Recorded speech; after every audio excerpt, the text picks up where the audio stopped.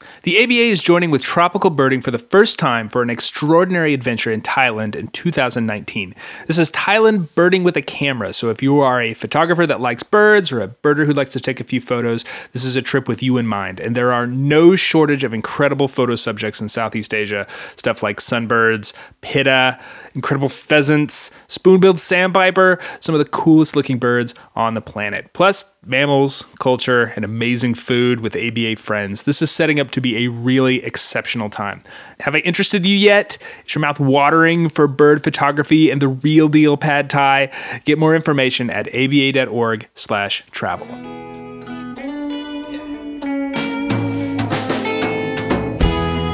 Hello and welcome to another episode of the American Birding Podcast. I'm your host, Nate Swick. I don't know if you've heard this. This is the sort of thing that's been going around social media lately, but birds aren't real.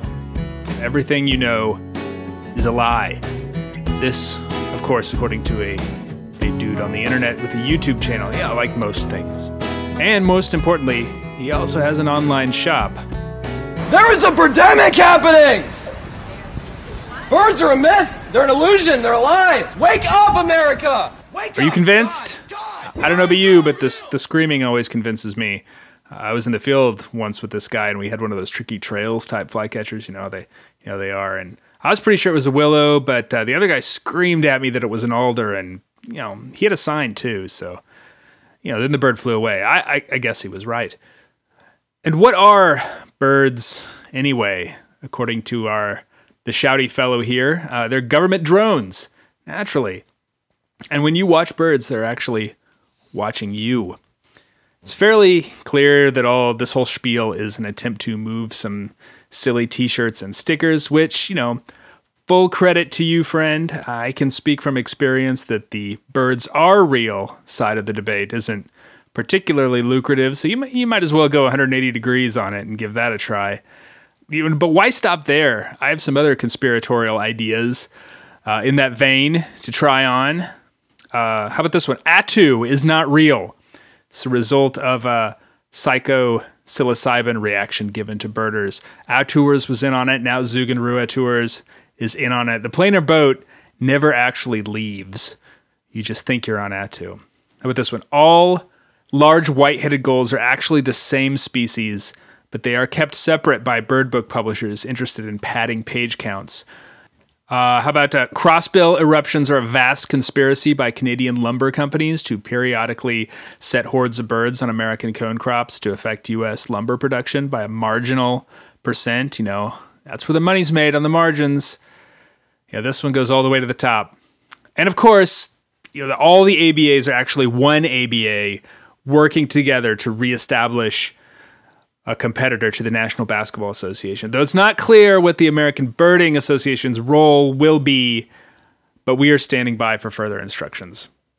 On the show today, ABA President Jeff Gordon is out enjoying fall birding by bike, a singularly pleasant way to experience the season. He'll opine on that. But first, Molly Adams of the Feminist Bird Club is with me to talk about her club, its growth, and the importance of finding your niche, even within the birding community. All that after this week's Rare Birds.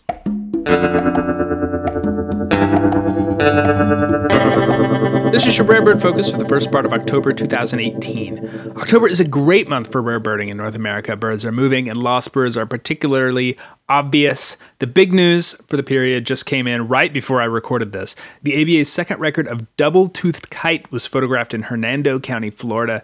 This strange raptor is pretty widespread in the neotropics from southern Mexico through the Amazon basin. The ABA's first record came from High Island, Texas, a bird that was photographed and originally identified as a Cooper's hawk. When the person showed the photos to someone else a few weeks later, I can imagine the response. Anyway, that was in 2011. It was a young bird. This one looks like a young bird, so maybe something's going on there. Anyway, it's pretty amazing, obviously, a first for Florida.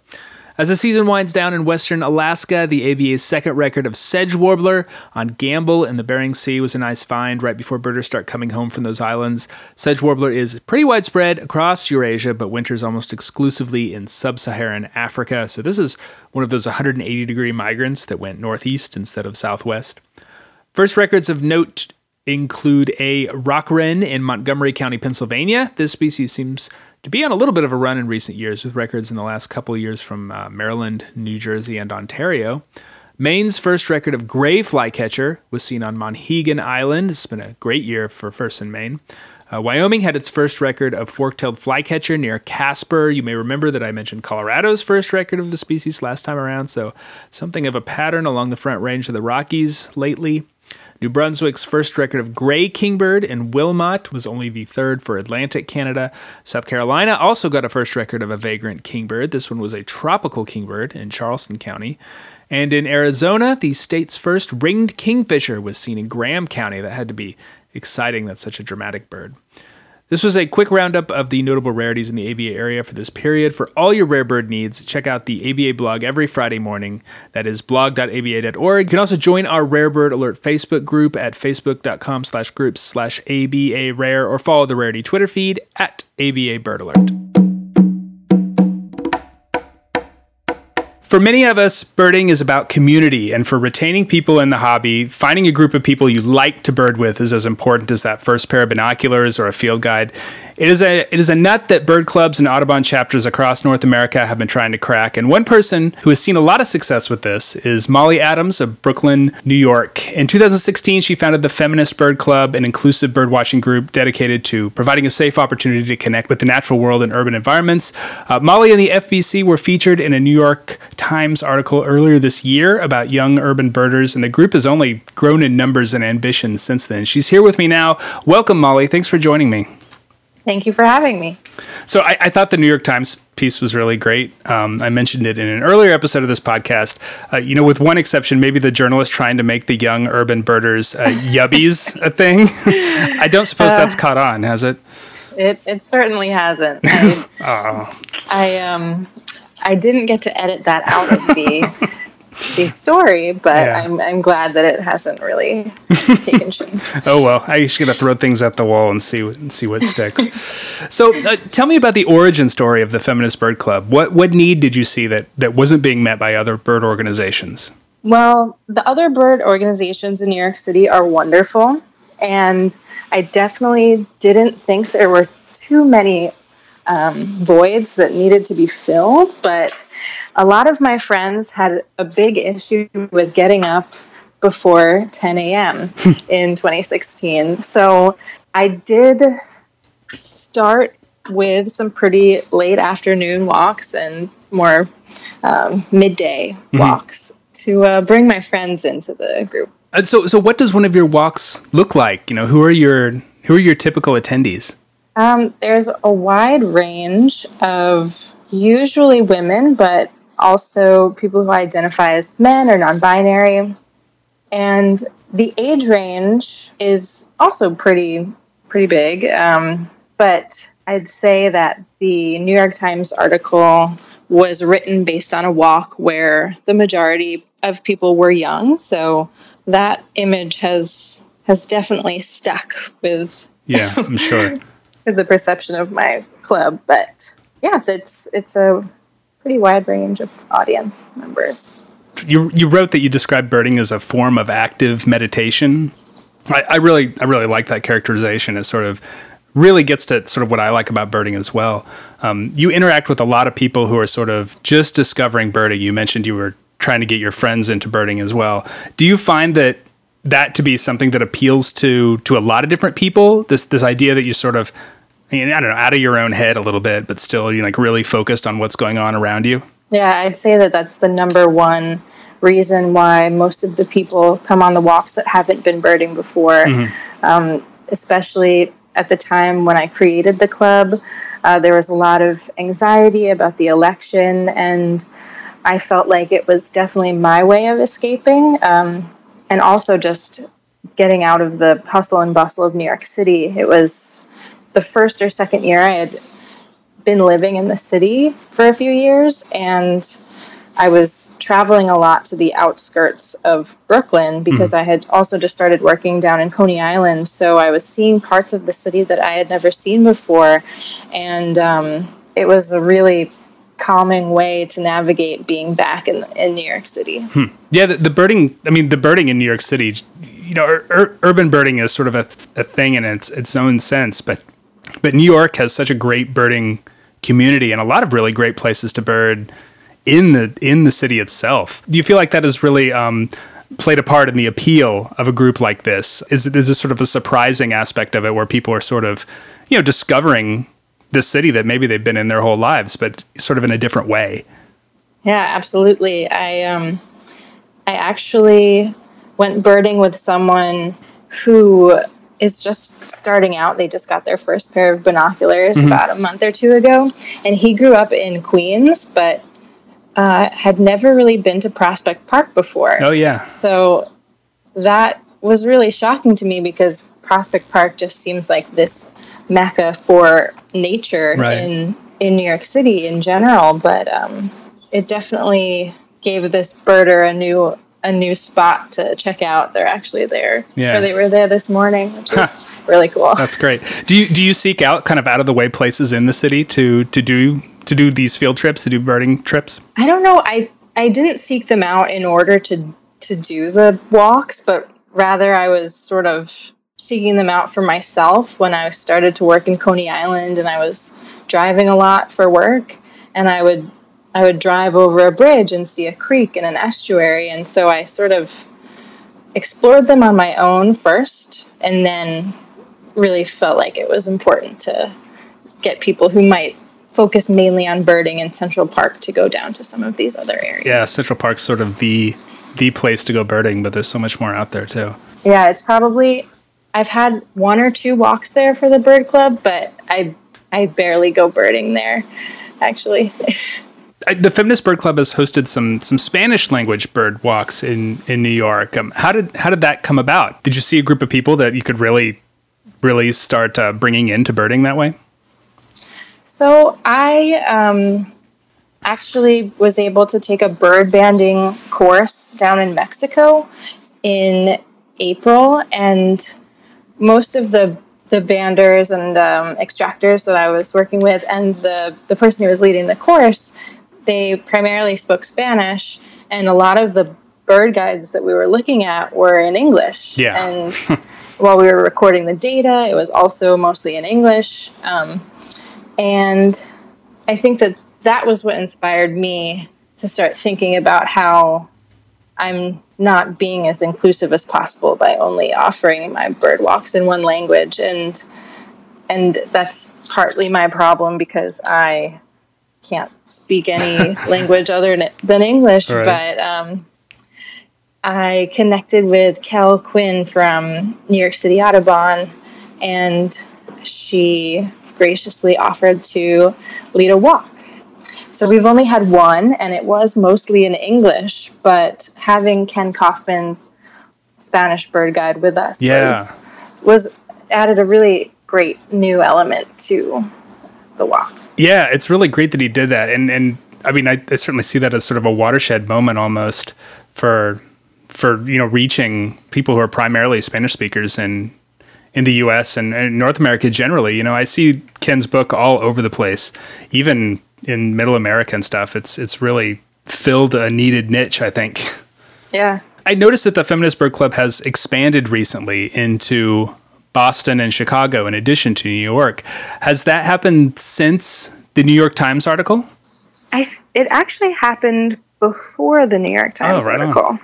Which both of those two chapters started, I think, because of Instagram. Oh, right. Okay. So either Instagram or Twitter, but both of the chapters were started by people who reached out to me through social media after seeing pictures of the walks. But since the New York Times article, I was contacted by someone in Buenos Aires who actually wanted to start a chapter, but after meeting with a group of birders in Argentina, decided that they wanted to have their own name, but sort of use the same model. Mm-hmm. I've also been in touch with someone from Toronto and Minneapolis. Oh, cool. What is it like to see this sort of idea resonate with people in other parts of the country, well, and the world too, in the case of Toronto and Buenos Aires? It must be really gratifying. It's really surprising to me, just because the idea really was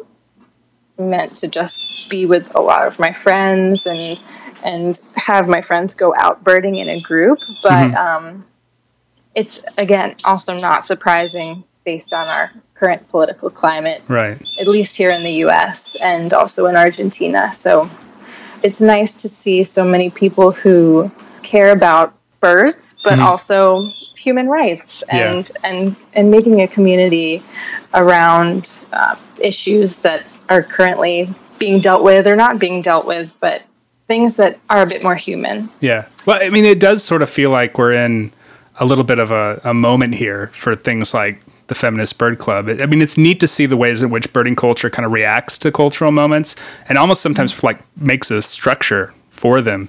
You know, one of the neat things about the Feminist Bird Club is you create these patches every year. They feature a bird, and that money raised goes to a non-birding social justice organization. Do you find that people are more motivated to take that energy and apply it to issues, you know, beyond birding and conservation as a result of their involvement in Feminist Bird Club?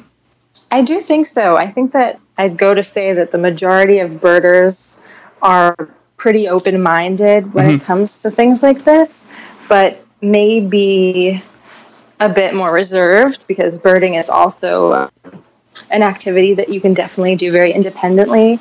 But I do think that lots of people were looking for a way to form together and be a part of something much larger, and this definitely has given a lot of people the means of doing so. Yeah. Well, you know, birding is really good for that. I mean, you talked a little bit about how there's a lot of organizations, birding organizations in New York, and, you know, yours is sort of different. And in my mind, it always makes me really happy to see people kind of finding their own niches in birding and, you know, finding a way to interact with people, both through birds, but also through bigger issues that people are dealing with. And it's nice that birds can be kind of a conduit for that. Yeah, absolutely. It's interesting to work also in conservation and education separately from the Bird Club, just because a lot of like-minded people who work in conservation and clearly care about animals are also having a really hard time prioritizing conservation issues with social justice issues. Right. And this club has been a really interesting way to navigate that. Yeah. Yeah. In a way you can sort of do both. Yeah. How do you go about choosing which other organizations to donate your patch money to? Well, the first organization I chose was Planned Parenthood, and that was sort of a no-brainer. I think the day that the federal funding for Planned Parenthood was threatened, I immediately made that the organization, because originally I was going to use it to buy binoculars for young birders in New York City, but I definitely saw the amount of patches sold skyrocket after I changed the organization. This year, I've raised over $4,500 for Black Lives Matter. Yeah, I mean, it seems like it's growing every year. I mean, you're getting more and more money. I mean, it seems like you've hit a nerve, like you've really hit on something that people are really feel invested in. I definitely think the New York Times article helped out this year, but we'll see next year. Right. But yeah, it's unfortunate. There's no shortage of organizations that need That's true. that need a boost at this time. And we're trying to do fundraising in other ways. The Birdathon that I have coming up this weekend. Yeah. And so we've chosen the Crisis Victims Treatment Center in New York City. Victims of sexual assault have had to deal with a lot of recent trauma and due to the news cycle and media coverage of the Kavanaugh hearing. It pursued me to do research of what organizations in New York City are providing financial support and other forms of support for victims. Is this a model that the other chapters in Boston and Chicago are taking with them as well? Not yet. Not yet. I have sent some patches along to the Chicago chapter coordinators, but their walks are unique in their own ways. The Chicago one is still sort of just starting out, but their first walk was at I think it was a preserve of some sort that may be being threatened to be turned into a golf course. Oh, yeah, I think I've heard about this. Yeah, so they're definitely being politically engaged in other ways that might not be directly connected to fundraising. You've written about in some and a link from your website, you mentioned, safety as one of the reasons why you started the group. And you've written about, being in situations where you've been approached and been made to feel uncomfortable, maybe even questioning whether you should be out enjoying the natural world. I sort of asked a version of this question to Drew Lanham a few weeks ago with regard to, reaching communities of color, but I think it sort of applies here as well. How can we continue to make the case that birding is, I guess, worth it? How do we get people to stick with it, to get to that point where you're willing to assume the risk, because of the hassle? How does a group like the Feminist Bird Club fit into that? I definitely think birding in numbers is one of the easiest ways to convince people that what they're doing is worth it and safe. When I first started the group, I did write a short blurb about how you can use your binoculars for self-defense, but I mean, from experience in the moment, it's very hard to think quickly like that. And I do feel like incorporating like self-defense lessons into the Feminist Bird Club or classes that are available may be helpful, but just knowing your surroundings, which can be difficult when you're starting to bird, but once you get the hang of it, and I feel like it's something that I definitely still struggle with, and will find myself birding by myself more often than I would hope or like. But it's a risk that birders do take, and if you are a person of color or if you identify as queer or a woman, it's definitely a bigger risk than other birders are making. Is there a way that sort of established bird clubs can make their own walks, their own group outings more inclusive, to be more, sort of open to helping people get out and experiencing nature in ways that do not make them uncomfortable? The easiest way to do that is by asking people who may not be expert birders to lead walks. And have different types of events and walks that are still outside and birding, but led by more amateurs, or definitely women and people of color and people who identify as queer. I think that the National Audubon and New York City Audubon did a great job with their LGBT walk, which stood for Let's Go Birding Together. That's clever. It was just the title and designation of the walk as being something that was part of Pride definitely got a lot of non-birders and birders alike that may have felt excluded in the past from more traditional bird clubs out.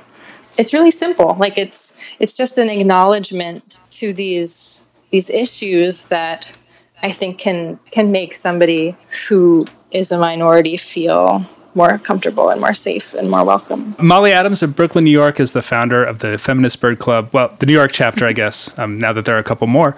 If you're interested in getting involved in that group or maybe starting your own chapter, you can get more information at molly-adams.com/Feminist Bird Club. I'll put the link in the show notes so you can find it. I really appreciated this discussion. Good luck as the club grows, and thanks for joining me. Thank you so much.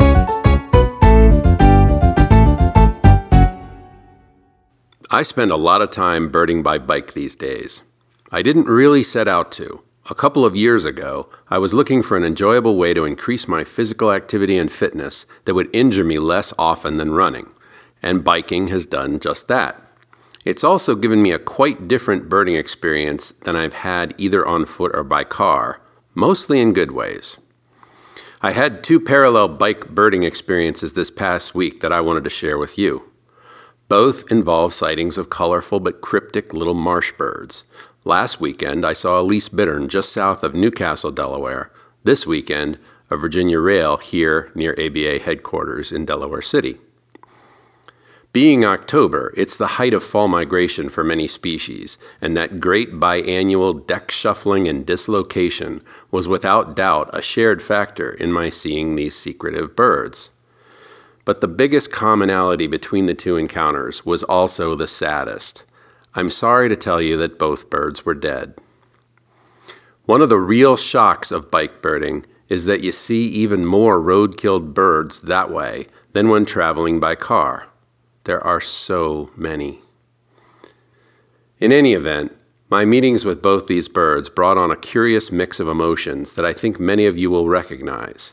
A deep and piercing sadness, cut with a shot of awe, and even, and I feel a little weird saying this, but it's true, a tiny but undeniable thrill. It's just heartbreaking that these birds, so beautiful, so tiny, so perfect in their way, met with such ignoble ends, their lives wasted by flying head first, literally, into man, machines, and the Anthropocene. That part is truly sad and regrettable. But at the same time, there's also the knowledge that these birds were migrating, rolling the dice at a high-stakes game of natural selection where the payoffs can be big, but the risks are always high. Yet even today, with all its new and man-made hazards, migration can still pay off handsomely, and does for many species. So there is that tension between an individual tragedy balanced by the resilience of populations and species. You have to admire the gravity of it all. Seeing the toll up close makes the stakes that much more real. But what of that thrill I felt? Well, that's a tough one to explain to folks who don't also feel it. I think for me, it comes down to this. Even though these encounters aren't ones I'd ever wish for, even though they made me feel a real sense of mourning and loss as I looked at the tiny, lifeless bodies of the bittern and the rail, I couldn't help but also be moved by the immediacy of being so close to birds seen seldom and usually fleetingly. Even in death, they were gorgeous, their feathers and colors and markings so rich and intricate, and their legs so comically large and powerful in proportion to their tiny bodies. It's hard not to be stirred by seeing all that, despite the dreadful circumstances. This is complex emotional territory, to be sure, and it's a complexity that can lead to a certain amount of misunderstanding, even scorn. See almost any social media post about, for example, watching for vagrant seabirds in the wake of tropical storms, or reports of fallout events where countless birds have disappeared into the depths of the Gulf of Mexico or the Great Lakes for every one that makes it to the shoreline to be admired and to continue on. But you know what? I'm okay with complexity most of the time, and I don't think that those of us who witness the often brutal life of birds are ghouls for having some interest in how birds die. One of the things I value about birders and other passionate students and fans of wildlife and natural history is that they are willing to see a more multidimensional, complicated reality than many can abide. I think that willingness makes us better people, more truly caring, and better stewards of this planet. That's my experience anyway. And yes, for those of you who are wondering, I did salvage both specimens. I gently but firmly lodged each one into a little handlebar pouch I have and rode them back to ABA headquarters, put them in Ziploc bags, and placed them in the freezer, along with filled out data forms for the Delaware Museum of Natural History, where they will become part of the ornithology collection. Those individual birds, while they won't get to add to the gene pool, may actually contribute to our understanding of their species, and in turn lead in some small and indirect but real way to us making more room in our lives and our world for the many wonderful, amazing creatures that far too few people even realize exist. And finally, I shared their story with you.